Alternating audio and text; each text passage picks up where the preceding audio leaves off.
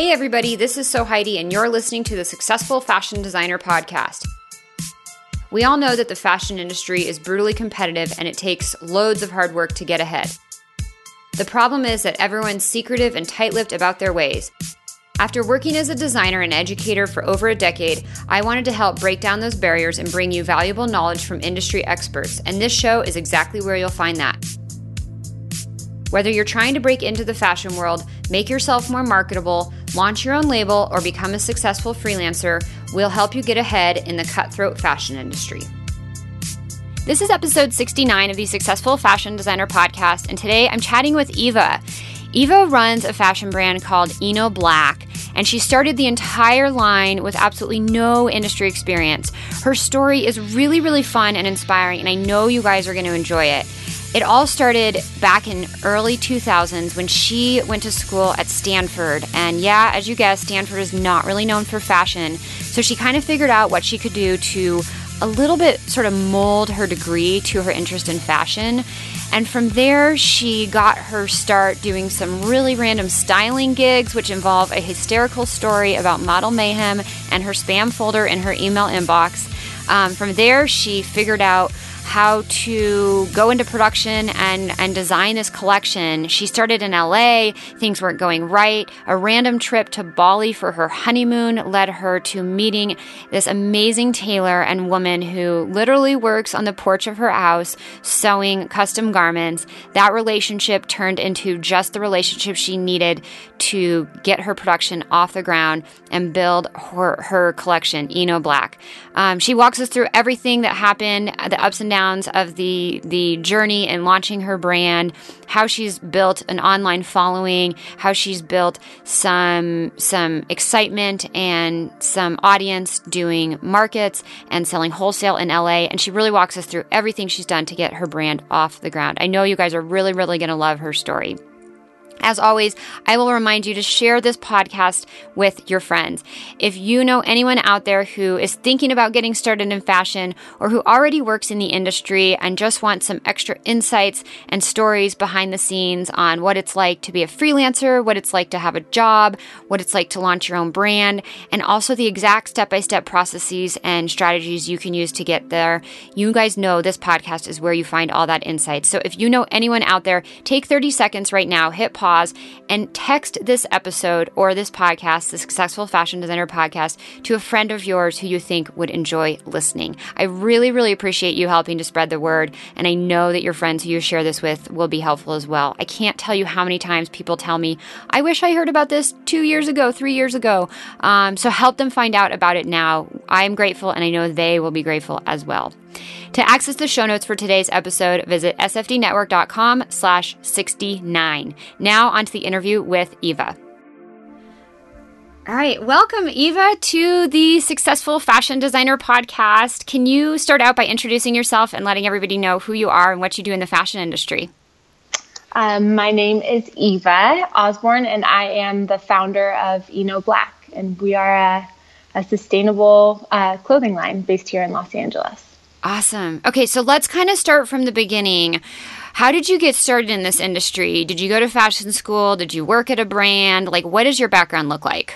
I didn't do any of the things that I should have, honestly. I received a full ride to Stanford University for college, and so as I'm sure most people are aware, Stanford isn't the biggest fashion design school. So, and I didn't as an 18-year-old signing, I didn't really have the wherewithal that I wish I had had, as far as looking into school and making sure that I actually had the program that I wanted to pursue. So when I was there, I started out as product design, but, that's a pretty, engineering heavy degree at Stanford. So, I switched over to STS, which is Science, Technology, and Society. It's like studying the intersection of the three. And I liked STS, and what drew me to it was that I got to kind of design my own degree, and it was a little bit softer as far as studying the implications of setting up manufacturing in foreign countries and working with the local community and how things can translate, and focusing on kind of the human aspect alongside that design aspect, which was really important to me. So, and then I also took like basically every clothing or apparel kind of, which was all costume design class that I could, but there was like 2, and I just kept on taking them. The same classes over and over. Yeah. It was basically just like time the workshop. Yeah. Okay, so wait, awesome. Because before we hit record, you made a comment to me that you were like, I knew what I wanted to do with this brand or with something in fashion since I was 17, and then here you are 18, getting a full ride scholarship to Stanford, which, congratulations, by the way, that's not an easy feat. Yeah. But yeah, as you said, not really known for being a fashion focused school. So like, what was your thought process behind that? Because you had this idea in your head of what you wanted to do, and then you go to this school, and then it seems like you almost tried to mold the degree a little bit around your area of interest. Yeah. I honestly, so it was I was on an athletic scholarship. I went to Stanford for rowing, and that's what I was recruited for. Okay. And I think at the time I was just, and my mom, both, well, obviously I had never done this, but my mom had never really navigated going to a good school either. So it was kind of like, or like a prestigious school, and everybody just hears that name and you're like, oh, like, if you have the opportunity to go to that school, you go, right? Sure. And I think I just kind of went on autopilot with it, instead of taking that step back and really making sure that it was a school that offered the program that I wanted to pursue. Sure. And also, I think while I had the shape of, or kind of an outline of what I wanted to do with Eno, I've always been a person that kind of, if I can't find a path, I'll just kind of make one myself. Yeah. So, hack it out of the woods. So I guess, I don't know, honestly, what my 18-year-old brain was thinking, but it worked out. Honestly, Stanford brought me so many amazing things, and rowing there was amazing. Just the level of competition was insane. I met my husband. I have some of the most amazing friends and memories, and just an insane education, which is kind of that I wouldn't have gotten elsewhere, you know? Yeah. So when where are we at in a timeline? Like, when did you go? When was college? College was straight at 18. Like 2000 what? Oh, time, like in the grand scheme of things. It was 2006. Okay, so 2006 to 2010. And then where does your fashion brand, Eno Black, fall into all of this? Like, when did you really get that kick started and off the ground and kind of get to where you are today? And I kind of want to hear about that whole journey. Yeah, so what happened, I'm going to bring it really far back. But when I was in college, my mom and I went down to Sayulita, and which is a little coastal town in Puerto Vallarta. And I met this woman that had started a nonprofit that worked with the Huichol Indians. Basically, she went to study them, I think for her anthropology master's thesis at UCLA, and ended up falling in love with one of the tribesmen, which is like a major no-no. But she and her love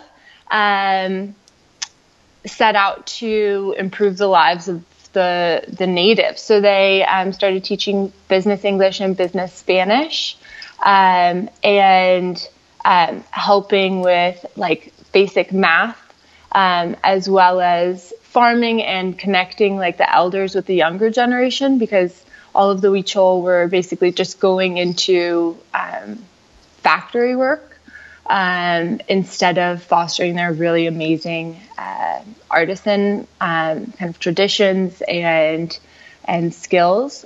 Those were just being lost. And so she had started this whole program, and there was a resource center down there. And I fell in love with what she was doing, and the aspect of like empowering people, but then also working with design. And I've always loved traditional designs and things with like a history, things with history, basically, whether it's vintage or like a traditional garb around the world. So I like tried to convince my mom as a sophomore, I believe, to let me stay in Mexico. Sophomore in high school. No, this was in college. College. Okay, yeah. Okay. I was like, I just want to stay here, and I'm going to work with this. This is what I want to do anyways. And like, I'll just be over here. My mom was like, there's zero chance that you are doing that. But after you finish your scholarship, I'll support you in doing whatever. So after I finished my 4 years of my scholarship, I still had to write my thesis. But I went down and worked with her and the Weechol, and had an amazing time. And that kind of structured, like gave this idea that I had when I was 16 as far as combining design as well as service. It gave it kind of like a tangible form, which was really nice to see somebody that had already executed on something that I really admired and respected, and also thought was really fun and looked like a nice way to live your life. So that was kind of the beginning of me trying to like tinkering with the idea of how I was going to fit creating items into working with the community. And so then I moved back I finished my thesis. I went back to school and finished my thesis, and then moved to Los Angeles to kind of be closer to the fashion industry. I started working in marketing, specifically email marketing. I handled that and a lot of the analytics for Haute, which is a Nordstrom company, for a few years. And really liked that, but it was getting to the size of the company where I wasn't getting the experience or the exposure to the process. Also, it's totally retail. Like you're eliminating like all the interaction with the designers after at that point. So I moved on. I got an offer to actually work with a man that was starting a steel trading platform. So I did that, and that's when I started really working on trying to figure out how to do, and make, a reality. Okay. And started styling on the side. And that was like a really big thing for me, because I, not only did I get to work with like smaller brands and designers, but for me as a small brand myself, now knowing how to style photo shoots, put them together, I shoot everything myself, even editing. Like I have all these amazing friends and creatives from back in the day from doing all that, and just being able to pick their brains and ask questions about what kind of editors they use and the best ways to touch up photos, and so there's like fixing photos and all that stuff. So that's been huge for me and really helped me and my confidence when I was launching Eno, in the sense that I could do it all, Yeah. So when did you, like, air quotes, like officially launch, would you say? I just want to get a better sense of where we're at in time. A year ago.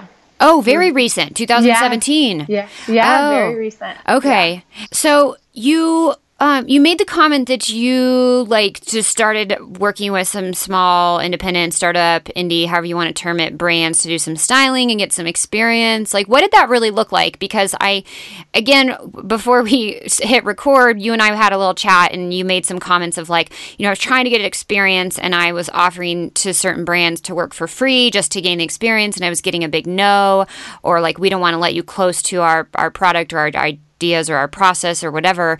So can you talk a little bit more about that? Because I think there's a lot of people out there listening who may be in a similar situation to you, as in that they're working at a job that maybe is related to fashion. I mean, you were working at a Nordstrom's company, but they're still pretty disconnected from everything in terms of if they want to start their own brand, how do they even know where to start or get some experience or understand the process? So can you tell us a little bit how that all started and how you got some of that base fundamental knowledge to kickstart you doing your own thing? Yeah, absolutely. So with styling, it happened pretty serendipitously. For our wedding, I wanted to find a photographer that had a little bit more of a fashion kind of forward eye. It actually wasn't our wedding. That's a total lie. It was our engagement party. And I knew that there was a lot of photographers out there just looking for content.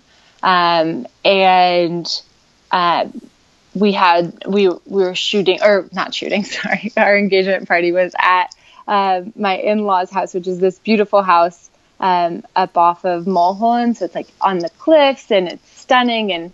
And we had a really fun theme where it was all florals and it was just going to be a really fun party. So I was looking for a photographer that would kind of shoot it like it was, and my husband had somehow secured a vodka. I'm giving you the most long-winded answers. I'm so sorry. But basically I made a Model Mayhem profile, to find a photographer, and called myself a stylist and uploaded some photos just from my own Instagram. And I found a photographer and then kind of just forgot about the profile and checked my email in my spam one time and saw that I had all these messages from there, and logged in, and there was 10 messages of people asking to work with me as a stylist. Wait, I love this story. It was hilarious. And so one of the first women I met with, I just really clicked with. She was awesome, and she lived just down the street from me. So we went and got coffee and just kind of hung out. And she had just relocated from New York, actually, and asked me to work with her. And I used all my own vintage. I didn't I didn't know even how to do a poll at that time. So I just kind of made it up and styled it with all this vintage that I had, which is really great vintage. But then it ended up getting published. The first shoot that I did was published, picked up by a magazine. So she was the model, you styled the whole shoot, and then you had a photographer. She was the photographer. So she was the photographer. And she had a relationship. I think a really important thing, especially if you're trying to get into styling, a really important thing is initially is, and what really worked well for me is having photographers that already have that relationship with the agency, because what they're doing is it's kind of a symbiotic relationship for photographers that are trying to make a name and also connect with an agency. And then same thing kind of goes for the stylist. It's how you build your doing these test shoots is how you build kind of your portfolio and your Rolodex of people. Yeah. So the photographer has the relationships with the agency, modeling agency, and they can request new faces. So these are girls that don't have enough images in their portfolio yet. Right. they're like, a lot of them are like 14 or 15.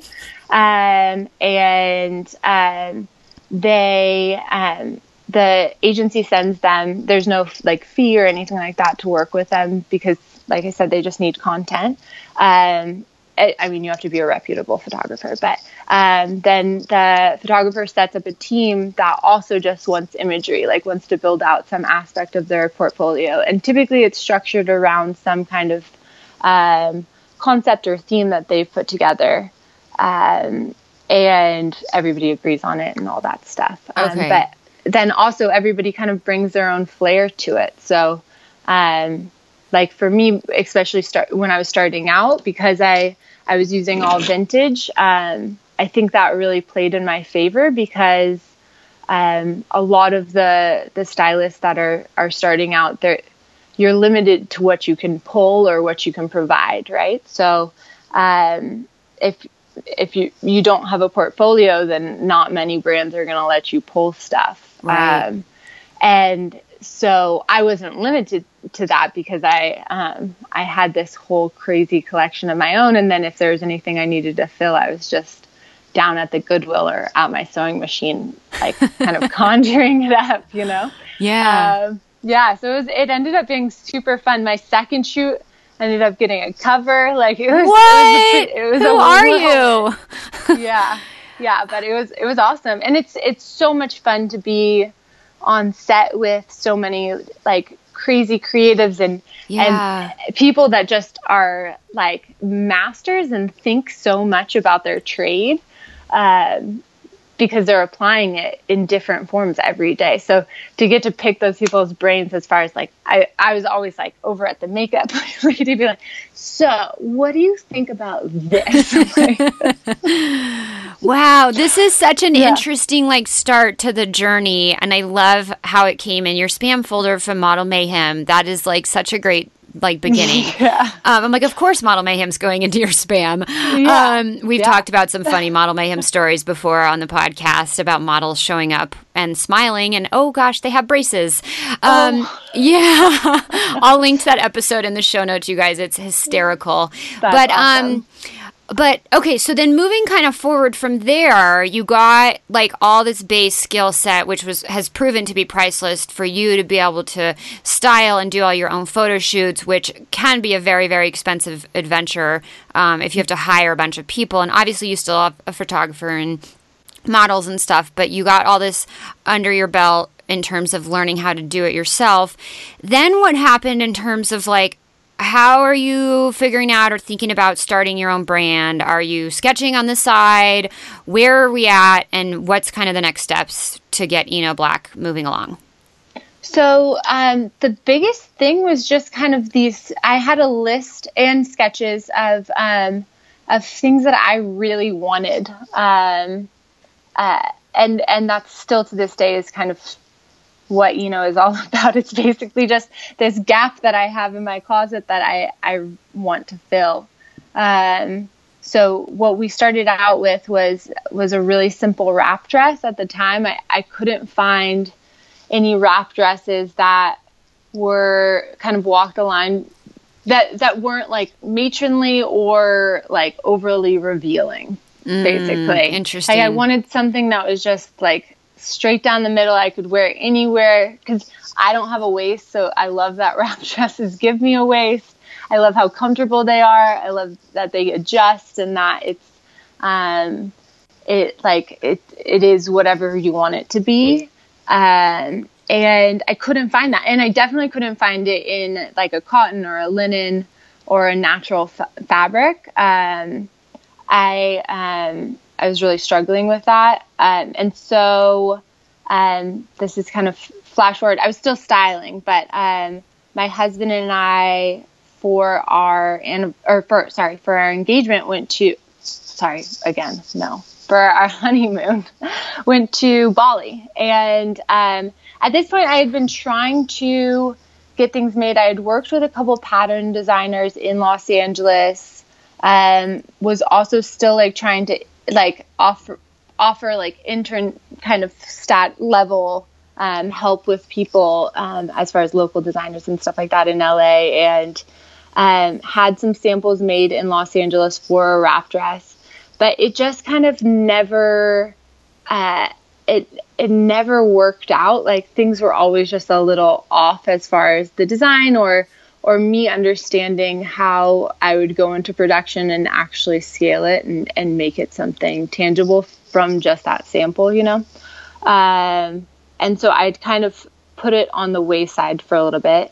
And then like a year later, we go on our honeymoon. I'm in Bali, and I found this home tailor that I really liked and was super sweet. And I was like, oh, this would be a great time to just get the dress for me made, you know? And so I did that, and it was awesome, and I loved it, and had about like 10 dresses made, again, just for me. And then there was a couple extras from the surplus fabric that I brought home thinking I would give them to my girlfriends, and I gave those to my girlfriends, but then also they were taking all of the ones that I made for myself. And I was like, okay, well, maybe this is worth looking into. So I called up the woman that had made the dresses for me initially and asked her if she was able to do kind of cottage manufacturing, like small batch manufacturing, and she was. The woman in Bali. Yeah, the woman in Bali. And then I talked to the fabric supplier where I'd gotten the fabric from, and they actually had this whole basement of dead stock fabric. So that's all recycled fabrics, and which is I was really intent on using. And then I went back to Bali like a month later. And, wow. And that was a year ago. That started it all. So, wow. Okay, so just quickly, because a lot of people out here listening are really in early stages and are still learning some of the terminology. Tell us what dead stock means. So dead stock is kind of an umbrella term, but it's basically cast off fabric. It's fabric that's been put aside for whatever reason, and so a lot of times it's being saved from a landfill or whatever. For example, if you have a high-end brand, like we have a fabric that's actually from Gucci. It's vintage Gucci. Wow. So with like a Gucci, they'll make an item, and once they're done making, like with their production run, if they have bolts of fabric left, they don't want to just put that out on the market, because then somebody could pick that up and copy their item exactly, right? Sure. So a lot of those higher end brands will actually throw away the fabric, which is terrible, like so sad. Yeah. On so many levels. But we lucked out and have this amazing supplier that is able to by contract secure these bolts of fabric and kind of sit on them until whatever the agreed upon terms are, and then releases them for sale. So, so do they just have to like wait a certain amount of time? Yeah. It's cool. Waiting for the trademark stuff. I think it's waiting a certain amount of time, and then for there's smaller brands and other instances where it's smaller quantities of fabric. So he'll just buy it up off of manufacturers, and maybe they don't care if somebody else uses it, but you're only working with like 40 meters as opposed to 400. Sure. Like some unlimited supply. So yeah. It limits your scalability, but as far as from an environmental perspective, it's great. And I really love that it makes our pieces more unique. It's not, I love Reformation, but it's not a Reformation where you're going to a wedding and seeing like a girl in like 5 girls in the same dress. Right. If you do see somebody in the same dress, like it's something to be kind of stoked on and treasured, because you're part of a little club. There's only like 12 of each dress or 20 of each dress. Yeah, I think so cool. Yeah. Okay, so you go to Bali to work with this woman who just by chance made you a few custom dresses, and then all of a sudden, surprise, has this amazing basement treasure trove. And Like, what is that? Like, what are you thinking at this point? Did you think about how are you going to actually sell this, or what does that actually look like in terms of getting your sizing figured out? Are you focusing just exclusively on this one item, the wrap dress in a couple different fabrics, and focusing on like a hero item? Or, you know, what are you thinking at this stage, and what are you doing to get towards each of those next steps?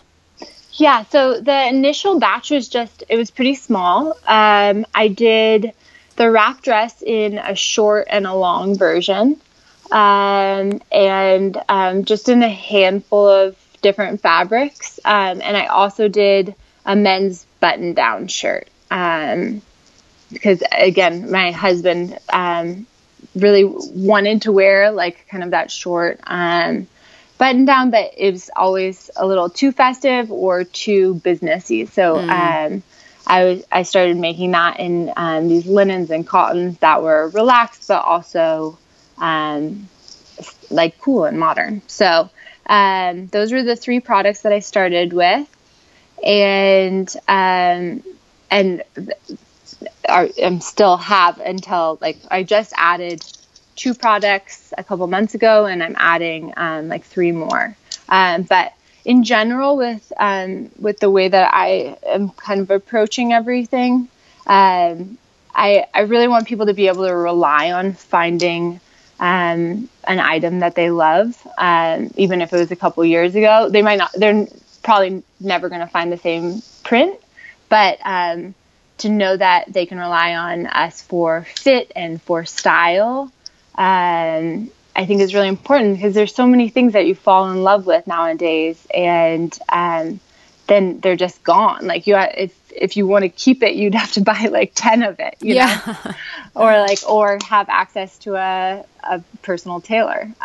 So it was really important to me with building, you know, that we build or all of the SKUs were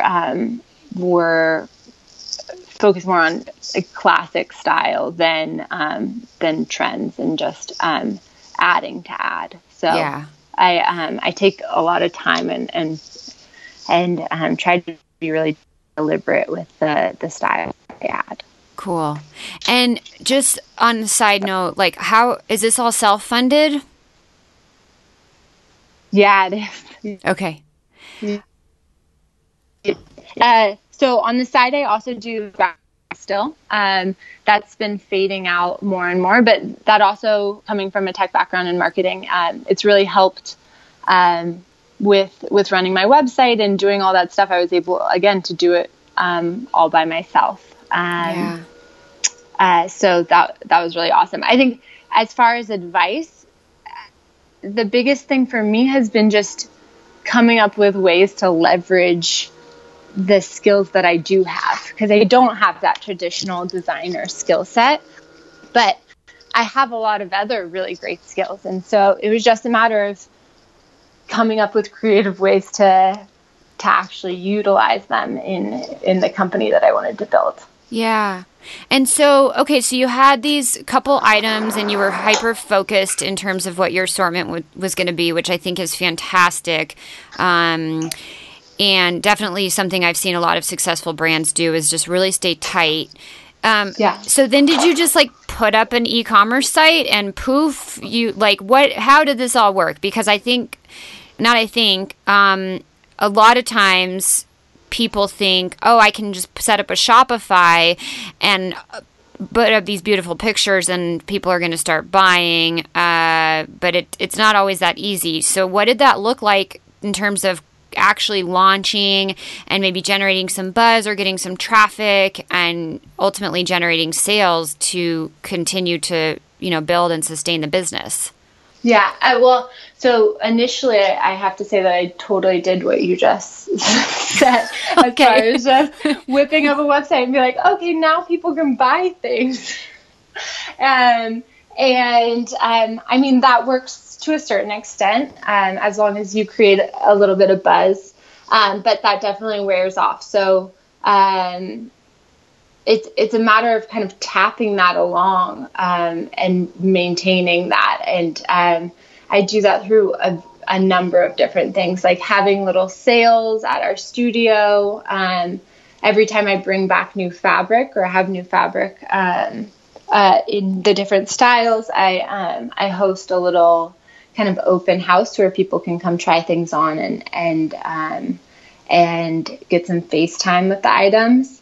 And then I've also been doing, for the last, I guess, 6 months, a lot of markets. I think with a lot of smaller brands and just online shopping in general, there are so many options out there that it's hard to make a case for yourself over something that people know. Especially with dead stock fabric, because we don't know the exact like breakdown of the material and composition. It's not just saying it's a cotton dress; it's saying that it's a dead stock like cotton blend. So it's been really great for people to at the markets get to feel everything, because I pick my fabrics just as much on feel as I do on the actual look. I think that's a huge factor. Like the breathability and the weave and all of that stuff is something that a lot of brands overlook, and is really important to me as a consumer. So I wanted to kind of obviously prioritize that in my own clothes that I make. So the markets have been huge. Instagram is huge. All of these things, just kind of constantly tapping along the different channels. It's never as simple as it looks from the outside, I guess. No, it's never. Yeah. Oh God. Yeah. So it takes, and we just started doing, consignment with a couple and wholesale with a couple local shops. So, we're looking to expand into that. But again, it's hard to navigate that with dead stock because we have such limited quantities of items, that it's been tricky for me to kind of wrap my head around what items do I for sure want to sell on my website versus what items am I okay giving to a shop and not having availability on my website. Like all of that stuff is just decisions, lots of decisions. Yeah. And what is the legality around labeling a garment in terms of the fabrication for dead stock? Because like you said, you don't know exactly. So have you really dived into what the tag has to say, or what's that all look like? As far as my understanding of it, is that it just needs to be labeled that it's recycled dead stock fabric. Oh, interesting. We can't claim that it's anything else. I say on the website what our kind of guesstimate for the fabric is, whether it's based out of linen or the majority linen or cotton. And we do burn tests, which is basically for listeners that aren't sure about that. It's you basically just take a clip of your fabric and you burn it. So if it burns like incense or wood or anything natural like a leaf, then you have, and it's also based on smell, but for the majority it's looks. So if it burns, then it's a natural fiber, but if it melts, you have a synthetic fiber, right, like a polyester or something. Plastic, yeah. Exactly. So, so we do the burn test, and so that gives us a little bit more of a concrete kind of place to know whether or not we're dealing with all natural. And I try and choose all naturals, but yeah. Cool.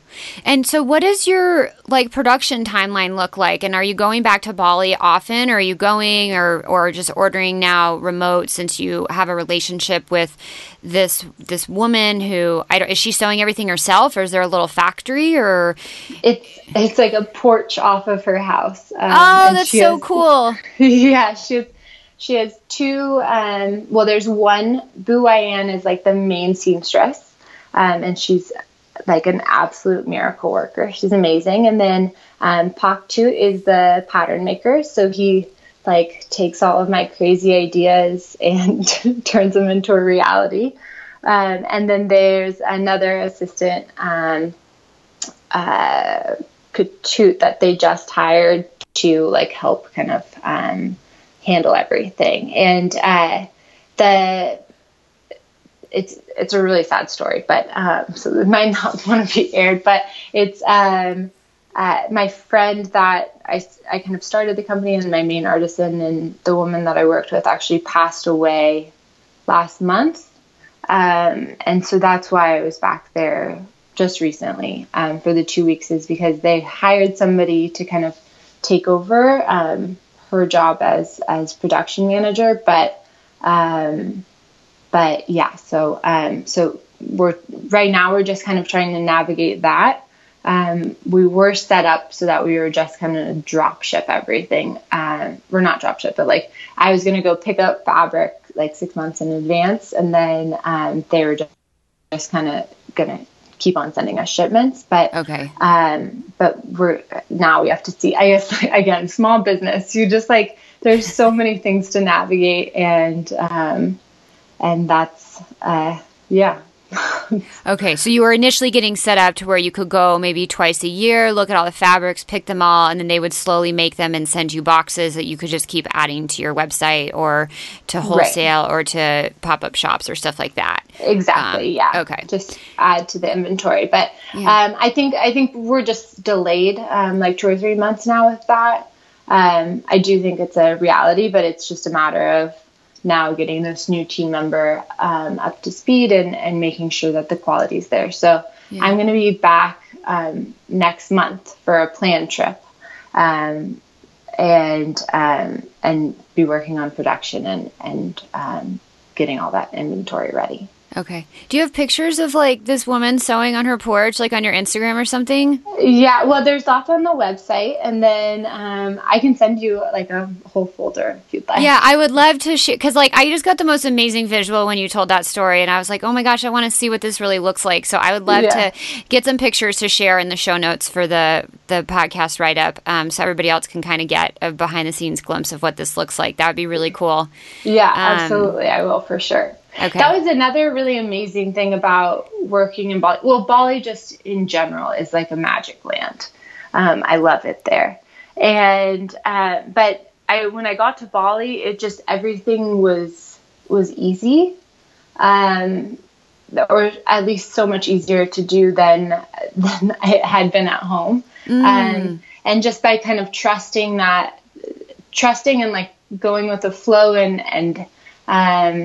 and taking the opportunities when they came, everything just fell into place. It was really amazing. And I really lucked out. And I think it's really important for young designers, and especially people that don't have experience in the fashion industry, to have a pattern maker that has a really good relationship with a seamstress or a tailor, that they can work as a team to take your scribbles and your drawings and your ideas and turn it into something real. Because as far as like a team as a whole, I'm definitely lacking on the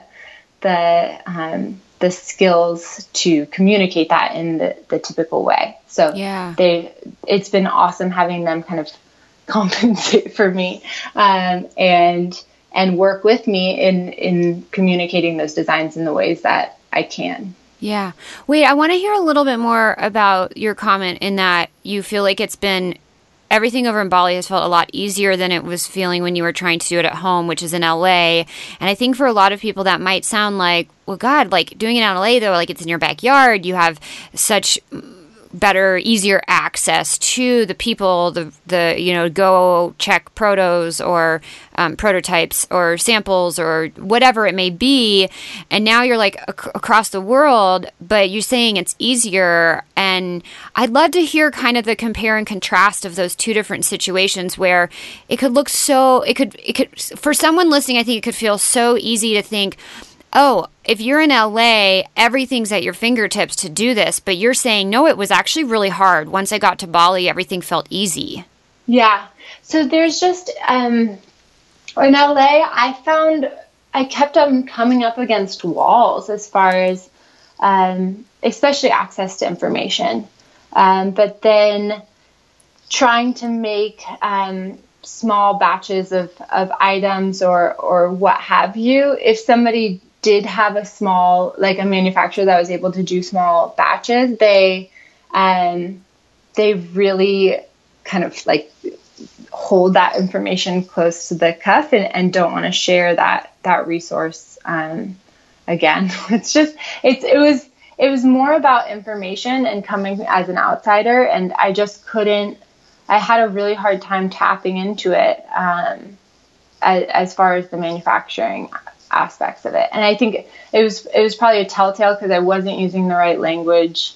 Mm-hmm. I didn't know the whole process. I didn't even know like what I needed to be asking for. So it was a matter of like just trying to read and figure it out as much as possible and then investigate it, but it would still be so difficult, or it seemed so expensive, or I had to commit to large quantities before really knowing the quality and all of that stuff. So and I didn't like the fabric as much. I was going to have to kind of make sacrifices from not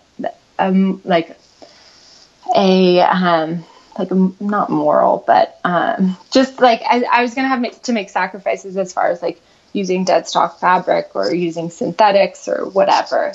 And I didn't really want to make those. So coming to Bali, first of all, people are just so generous with their time and information. It's almost like a switch that I have to turn off and on in my brain because I'm so used to being home, and if I have a question, I just figure it out and do the research and look it up or talk to people that I know are experts in it. But in Bali, I found that everybody is a resource and everybody has information, and they're so like willing and kind about how they share it, whether it's connecting you with their friend that handles shipping or explaining where they get their leather from or where they got their dead stock. Like they share these things so openly that in the States it would be just unheard of. Which is like so weird to me because I mean I'm a big I kind of I lean more towards the Bali mentality. I'm like, just share it, share the resources and help everybody. And it all means better for all of us in the end, because now look at you, you're giving them business and you're continuing to order. Whereas you're working with a supplier or a factory or whoever it is in LA. And it sounds like they have their walls up really high, which in the long run, I think does them as a business a disservice to a lot of people like you who are out there that like, you're like, I want to give you business and you're preventing me from doing that. Right. Absolutely.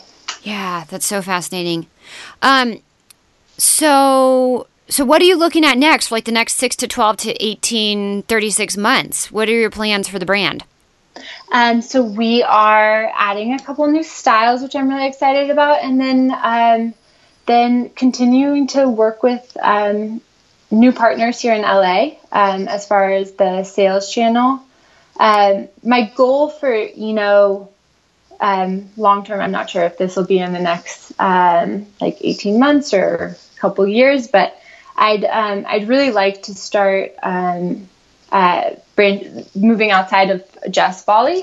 So working with different communities around the world and creating designs and working with makers there that pull inspiration from local communities while also benefiting the local community. Yeah. So and creating a brand that kind of shows this melting pot that of styles and textures and history that I really am drawn to and love.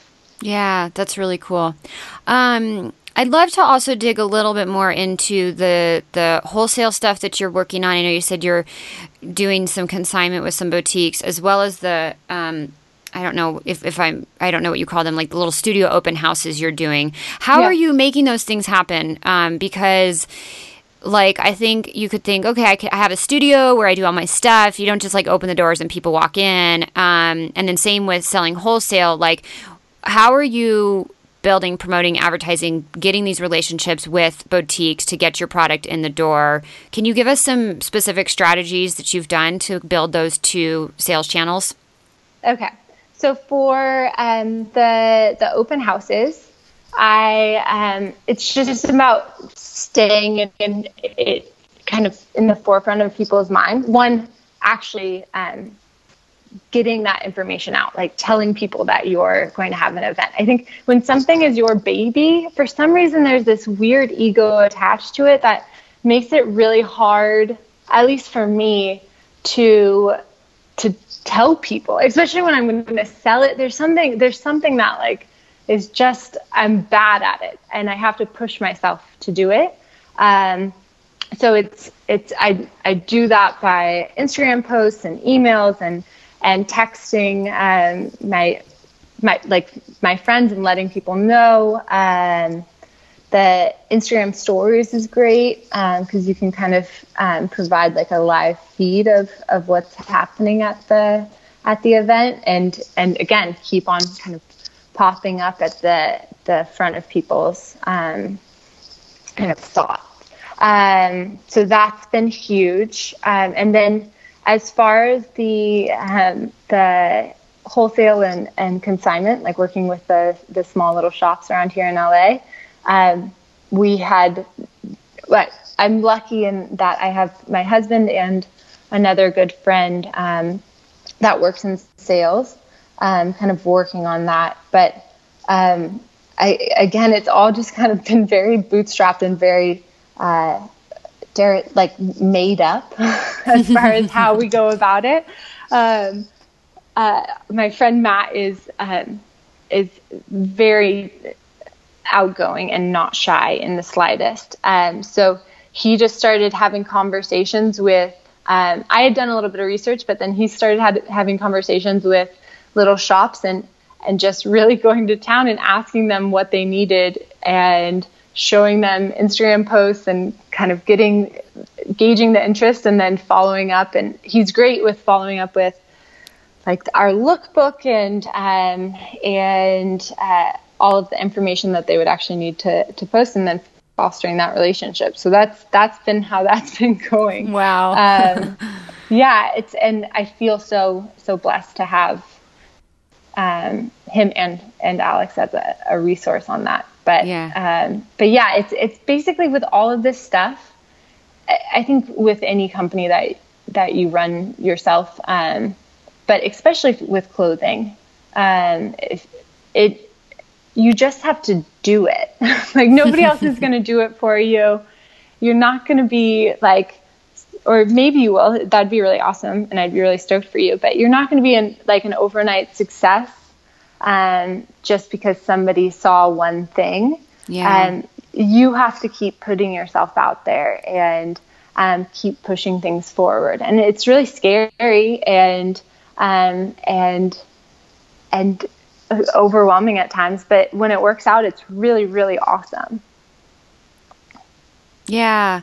It's like at the end of the day, you just have to do the legwork to make it all happen. Like you have to go out there and knock on all those boutique doors and have conversations and show them the product and like not be afraid to share and to tell people about what you're doing and not being afraid to sell in, a non-scuzzy way. But right. You just kind of have to keep doing that, keep plugging away over and over to make any of this happen. Yeah, yeah. You're the only one that's going to do it. Another big thing that I just thought of for me that was a big kind of turning point is initially I was just doing the website and I would have little events, but it was pretty much just people that I knew that were showing up for them. And doing my first market was huge for me, like so big. Not just from like the perspective where I was making sales and all of that. That's great, but when you're alone with your baby, or at least this happens for me, like when I'm alone with basically any art that I create, but especially clothing, and I start to second guess things. I get in my head, like, should I have done this fabric, or I don't like that fabric, or whatever, because I just have too much time with it and it's not selling. And so I want to know why. Right. And so I was my own harshest critic. Like I was being so hard on myself. And my first market, getting to see people interact with the clothes and having 99.9% of the interactions be positive, and then the few that were like, oh, I wish this was a little different, or, oh, like that cut's not for me, or whatever, was also amazing for me personally, because it ends up impacting how I design down the road. Like if I design for what I know, which is my body, but seeing it on all these different people and hearing about what they look for in clothing was massive. So I think if I could go back and tell myself, like, getting it out to people that you don't know, that aren't just like your friends and family that are going to tell you it's wonderful no matter what, and talking about it and hearing people's like actual opinions on the item was so huge for me. Yeah. And so valuable. Yeah, that firsthand interaction and just getting to watch people interact with your product is absolutely priceless in real life with strangers. You learn so much. Yeah. And everybody talks about just how wonderful digital is, and it is really awesome, but you're missing that component of hearing back from people and listening to those first interactions. So that's been really awesome. Yeah. And we don't have too much time to dig too deep into the email stuff, but obviously you had a background in that, which as people are more and more learning and understanding, like, email is priceless to be able to get in touch and stay in touch with your customers. I would assume or imagine that when you do these like, obviously you have your website and there's a way to sign up for your email list there, but when you do these markets, you're also getting people on your list, that you're continuing to build this audience that you can say hello to every once in a while and let them know what's going on with the product and let them know when something new is introduced. Is that something you're doing? Yes. Yeah, okay, it is. Cool. Absolutely. So if somebody is looking at an item and they are excited, well, first I just have a book where people sign up. Yeah. And then I convert that over, and then it's really great with Square, and I'd assume with a lot of the other point of sales apps and services that it actually collects a lot of the emails. So if you can kind of phrase it right, you can have people sign up basically via the transaction, which just cuts out another step, and it's really been great for me. Cool. But yeah, and then also having like postcards or business cards that talk about the company, not just say the name and the website. That's been a big thing, just so that when people see the card, it's not just another one of the cards that they picked up while they're out of market. It has some meaning and the stories there for them to kind of like remember. Yeah. Because kind of telling like what's the backstory behind the brand and why you started it and how all this stuff works with the dead stock fabric is such a cool selling point, and something that, it makes it a purchase beyond, or an item beyond another dress. Like there's this really cool story behind it. Totally. is really important. And I bring up the email thing only because I've heard too many people say, well, nobody told me I should be collecting emails, and I did all these markets for 5 years and I just never thought about it. And then it's like, wow, what could I have built over those 5 years? So I throw that out there just as like, you guys, if you're out there, you got to be collect emails and keep in touch with people. And there's a great episode I'll mention in the show notes with a woman named Virginia who talks a lot about email marketing. So I'll link to that episode in the show notes if you guys want some more information on that. So I'd love to end with the one question I ask everybody at the end of the interview, and that is, what is one thing people never ask you about working in the fashion industry that you wish they would? I get it a little bit, but not to the extent that I would like to talk about it. And that's the impact of fashion and where we can go from here. I love talking about the science and the kind of new potential that's coming up on in sustainable fashion. Interesting. So what are a couple like key points you would love to throw out there right now about that? Yeah. So if you're thinking of starting your own line, I think it's really important. It's awesome to create beautiful things, but we are at a point where there's more to fashion than just creating beautiful things. We have to be cognizant of the impact that it has on the environment and on the people that are actually making it. There's a really awesome quote that says, I'm going to totally botch it, but the gist of it is that if you're buying something for cheap, you might not be paying, but somebody else or somewhere else is paying. So whether that's the environment or the people that are making it or the people that are harvesting the cotton, fashion and clothing is such a hands-on and labor-intense industry that as makers and as the people behind what's being created, I think it's really important for us to be as responsible and cognizant of our impact as possible. Yeah. And there are some really, really cool innovations that are coming out, like hemp that is basically a silk but completely biodegradable. So it's like you can toss.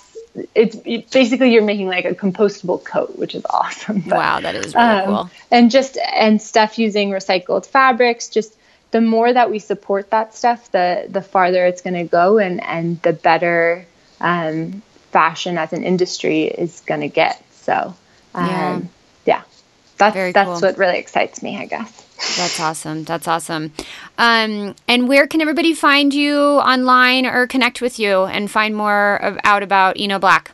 So the website is enoblack.com. So it's enoblack.com. Cool. And our Instagram is enoblackla. Same with Facebook. And if anybody has any questions, feel free to shoot me an email at eva@enoblack.com. Yeah, that's it. Awesome. Well, thank you so much. This has been really, really fun to chat with you and learn about all the cool stuff you're working on. Your story is so cool. I can't wait to share it with everybody. So thank you, Eva. Really lovely to talk to you. Yeah, you too. The pleasure's been all mine. It's been so much fun. Thank you so much for listening to this episode of the Successful Fashion Designer Podcast. Thank you so much, Eva, for chatting. It was really wonderful to get to know you.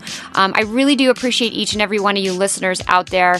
As always, if you enjoyed this episode or if you enjoy the podcast in general, please do me a favor and share with just one friend or one person you know who you think would enjoy it as well. This is the best way to get more people listening and to get more people the advice, the insights, the strategies that they need to figure out how to make it in this cutthroat and competitive industry where people are known for secrets and people are known for not sharing. And I do my best with this podcast to help bring that insider knowledge to you, help open up behind the scenes what's really going on, how people are really doing things, and give you the knowledge you need to succeed in this industry no matter what you're trying to do. So please help everybody out by sharing this episode with one friend. Again, if you'd like to learn more about any of the resources mentioned in this episode, visit the show notes at sfdnetwork.com/69. Thanks so much, you guys, and I'll talk to you in the next Successful Fashion Designer Podcast episode.